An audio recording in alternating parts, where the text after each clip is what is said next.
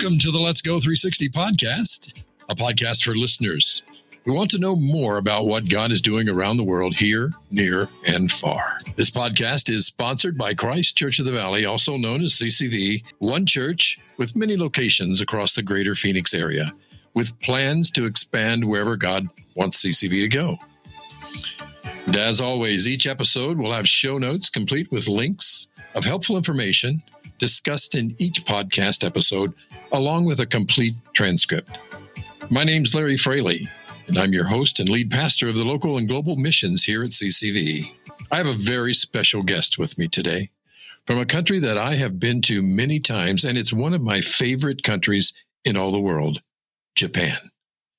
Jay Greer joins us today from Tokyo, Japan, where Jay and his wife, Caitlin, both graduated from Ozark Christian College in 2007 and then moved to Japan in 2008.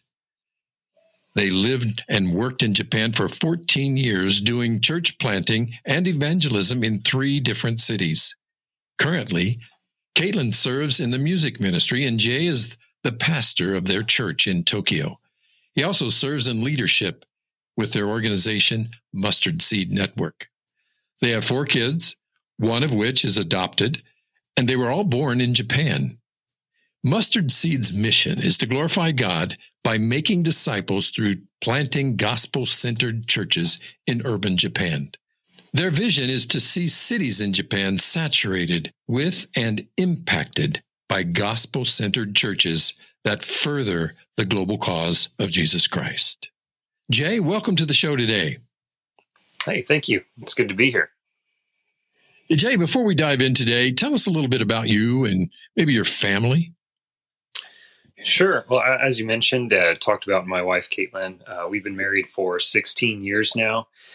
She's an Arizona native. She's from Prescott, Arizona. And we get to visit Arizona often. And I grew up in Oklahoma, Colorado, Missouri. Usually the quickest answer to where are you from is Missouri for me.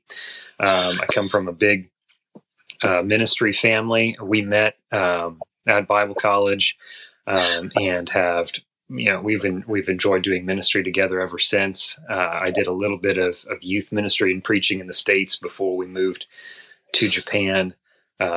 We first lived in Nagoya, Japan, so a city of 9 million people. We were a part of a church planting team there. We spent the majority of our time in Osaka. It's the second largest city in Japan, 19 million people in the metro area there in Osaka. We loved that city. And then it was just 2.5 years ago that we moved to Tokyo and have been here ever since working with this church plant. And our 4 kids, 7, 8, 10, 12, boy, boy, girl, boy, they're a lot of fun. Well, I bet. And being there in Japan, I bet there's just a lot of things for you guys to do and culture to see. I have to ask, what drew you and Caitlin to Japan? Yeah, we were recruited to join a team that had a vision for unreached urban church planting. Those were the three big points of focus. We really wanted to get to a place where there were people packed together, an urban area, and people packed together who had not heard about Jesus. So an unreached place, less than 2% Christian. At the time, Japan was the largest unreached people group. That they're now the second largest unreached people group because Bangladesh has grown. Japan's population is shrinking. And also it's a good place to do church planting. It's an open country. That's what we're trained in. There are so many needs for different kinds of missions all over the world. But, we went to Bible college to figure out how to preach and lead churches. And that's something that we can do here. It's completely legal. There's no government oppression or anything like that. And so we were recruited to come and start churches. And it was really the need that drew us. Japan's an interesting place, but I never saw myself living overseas, nor did I think about Japan as a potential place to be. And here we are 14 years later. It's home. Wow. So Japan is packed, right? I mean, what's there? 125 million people in Japan, something like that. And yet this tiny little country that sits pretty close to Russia, and this massive country called Russia, which only has 144 million. So in comparison, you've got 125 million, 145 million, not very far apart, but yet Japan is so small in terms of comparison of its landmass. Give us an idea of some of the tactics that you're using. In other words, what strategy are you using in Japan to address this desperate problem of people that do not know Christ? Yeah, well, like you say, the people are packed together in these urban areas. And it's even more exaggerated because of how mountainous Japan is. People live in these low-lying straits, and we are focusing on these huge cities. Tokyo, 37 million people, largest city in the world. And all of these cities like Japan are less than 1% Christian. 0.2% of the population's in church every Sunday. So you have to count 500 people walking down the street before you find one who's regularly attending church and actively on mission. And so the felt needs that the 99% of Japan have, that's our in-house talk, as we often just say, the 99%, referencing the lost in Japan. The felt needs would be things like English and relationships. I think the need for community and relationship has only been exaggerated throughout the pandemic. But English is a huge felt need. People know that it can probably unlock a door to travel, to literature, to entertainment, to maybe a job promotion and different opportunities. And so people want their kids to learn English. People want to know English, and we speak a little bit of English, and so we can help in that way. But all those things are just ways to earn a hearing for Jesus with people. We're trying to get people to sit down and just give Jesus a hearing. That's the biggest problem. The root problem that we address is people have not heard the gospel. They're not hearing it and rejecting it. They're not coming away from a bad church experience in their childhood and saying, yeah, I was burned by the church and there's hypocrisy in it. It is none of that. It is a pre-Christian country where people just really don't have a base. They don't have that foundation. And we want to be the people who are sharing the gospel for the first time. And it all comes down to, how do we get the gospel to people who have never heard it? Right. Are they open to it? Is it easy to talk to people about the gospel? I would say there's a lot of challenges to that. Obviously, it's tough to paint in too broad of strokes. There are some people who are very open. We did have a woman show up to church a couple weeks ago saying, I want to believe in something. She's rare. That's not everybody. A lot of people will say they're allergic to religion, meaning they don't want to talk about it. They don't want to go there. There are some huge barriers culturally. People view themselves as Buddhist because of their national identity. I can't become a Christian because I'm Japanese and therefore I'm Buddhist. Or my family, has these expectations of how I will take care of their grave and pray to the ancestors and things like that. So it's just completely off the table for me to consider this. And so those are some of the huge barriers that we have to work through with people. The feeling like I'm going to stick out and not make sense in my family anymore, or I'm not going to blend in with the culture anymore. Harmony is the number one value in Japan. And Jesus came to disrupt harmony. We have to, at some point see this division between the world and ourselves when we choose to follow Jesus. And that's something that's pretty scary in Japan. So I know the two biggest religions in Japan are Shinto and Buddhism? Yep. What's the difference between the two? Shintoism is it's the national religion of Japan. It's been around for a long time. It would be comparable to Hinduism in that Hinduism is the national religion of India. It has over 10,000 gods. Buddhism came in, obviously didn't start in Japan, and blended really well together.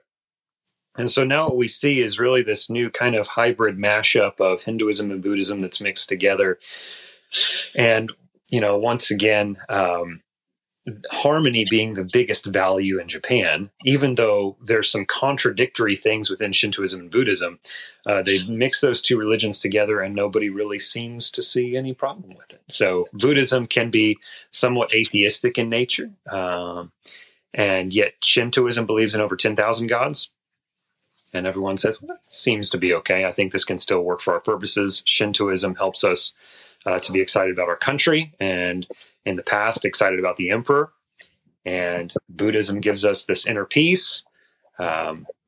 Let's take them both. And so both are incorporated into kind of the Japanese belief system. But a lot of people might claim one of those things, and yet a good deal of the population is functionally atheist. Well, obviously, America has changed a bit over the years. How do the Japanese view America these days? That's a good question. A lot has changed in the last few years, for sure. And this could turn into a pretty interesting podcast if we talk about all the ways that we've seen that and the way that Japan is looking in on that as well. However, by and large, there is still just a great interest in the United States and the media that comes from the United States. It's interesting that we're not that separated from a massive world war where we were at odds. And, now really people are so interested in the same actors and actresses and musicians that we would be interested in. And so there's a desire to work with America. There's a desire to travel to America. There's a little bit of admiration. Most of the time, once again, painting with broad strokes, most of the time, the fact that I'm an American opens doors for me. It doesn't close them. I will have a bit of a leg up on people from some other countries where Japan has current animosity. Once again, because English is so desirable, people can see us as an opportunity to practice English, and especially once they find out that we're offering English programs through the church for learning English with native speakers. That's the big key. Is a native speaker is going to teach me. That's what I want to learn, because when I get in these business situations, they're using native English. How do I get good at that? So by and large, this is a good place for an American to work. That's good to hear, but I won't ask you any more on that. But I bet you have some very interesting discussions with your Japanese friends regarding what's going on in the world today. Oh yeah, very much so. So, CCV has supported you now for a number of years. Can you describe a time when CCV enabled you to accomplish something significant? Oh, yeah. Two things jump to mind. One is we have this current goal of planting 12 churches in these 12 cities of 1 million or more. If we can get these 12 churches in these 12 cities, over 61% of the population of Japan will be within reach of one of our churches. So this is a massive goal and could be huge for the kingdom and our mission. And we are trying to raise $3 million for the last 8 church plants. We kicked off this campaign, this goal, when 4 churches were established, and we had 8 more to go. 6 of those are now running, and CCV came alongside of us to partner with that campaign financially in a huge way. And we one of the biggest contributors to that campaign. We're incredibly thankful. We couldn't move forward with that goal of planting more churches without CCV's partnership. It's a huge blessing. But long before that goal was established, you guys came alongside of one of our co-workers, a guy named Yuma. Yuma, 11 years ago, was still an atheist, a Japanese guy who's very bright, really talented. and showed up to church wanting to talk deeply and play the guitar and just make friends and practice his English. Yuma became a Christian 10 years ago, steadily grew. His wife, she was just Sally before she was his wife.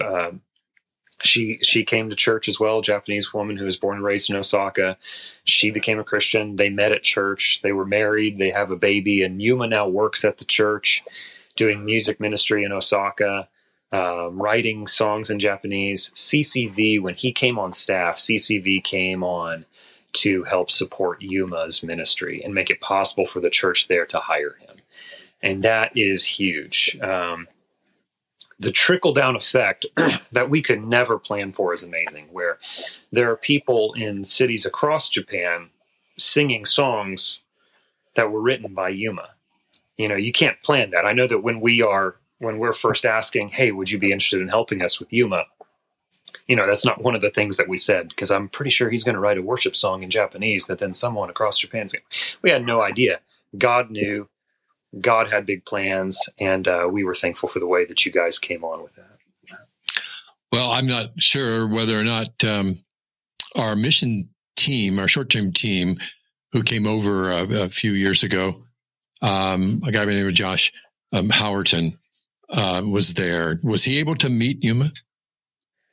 I'm pretty sure they did. They definitely would have been in the same place, maybe even playing music together on the same stage together for our retreat. And that team was a huge encouragement, I know, to many of our teammates, both the Japanese and the American teammates. And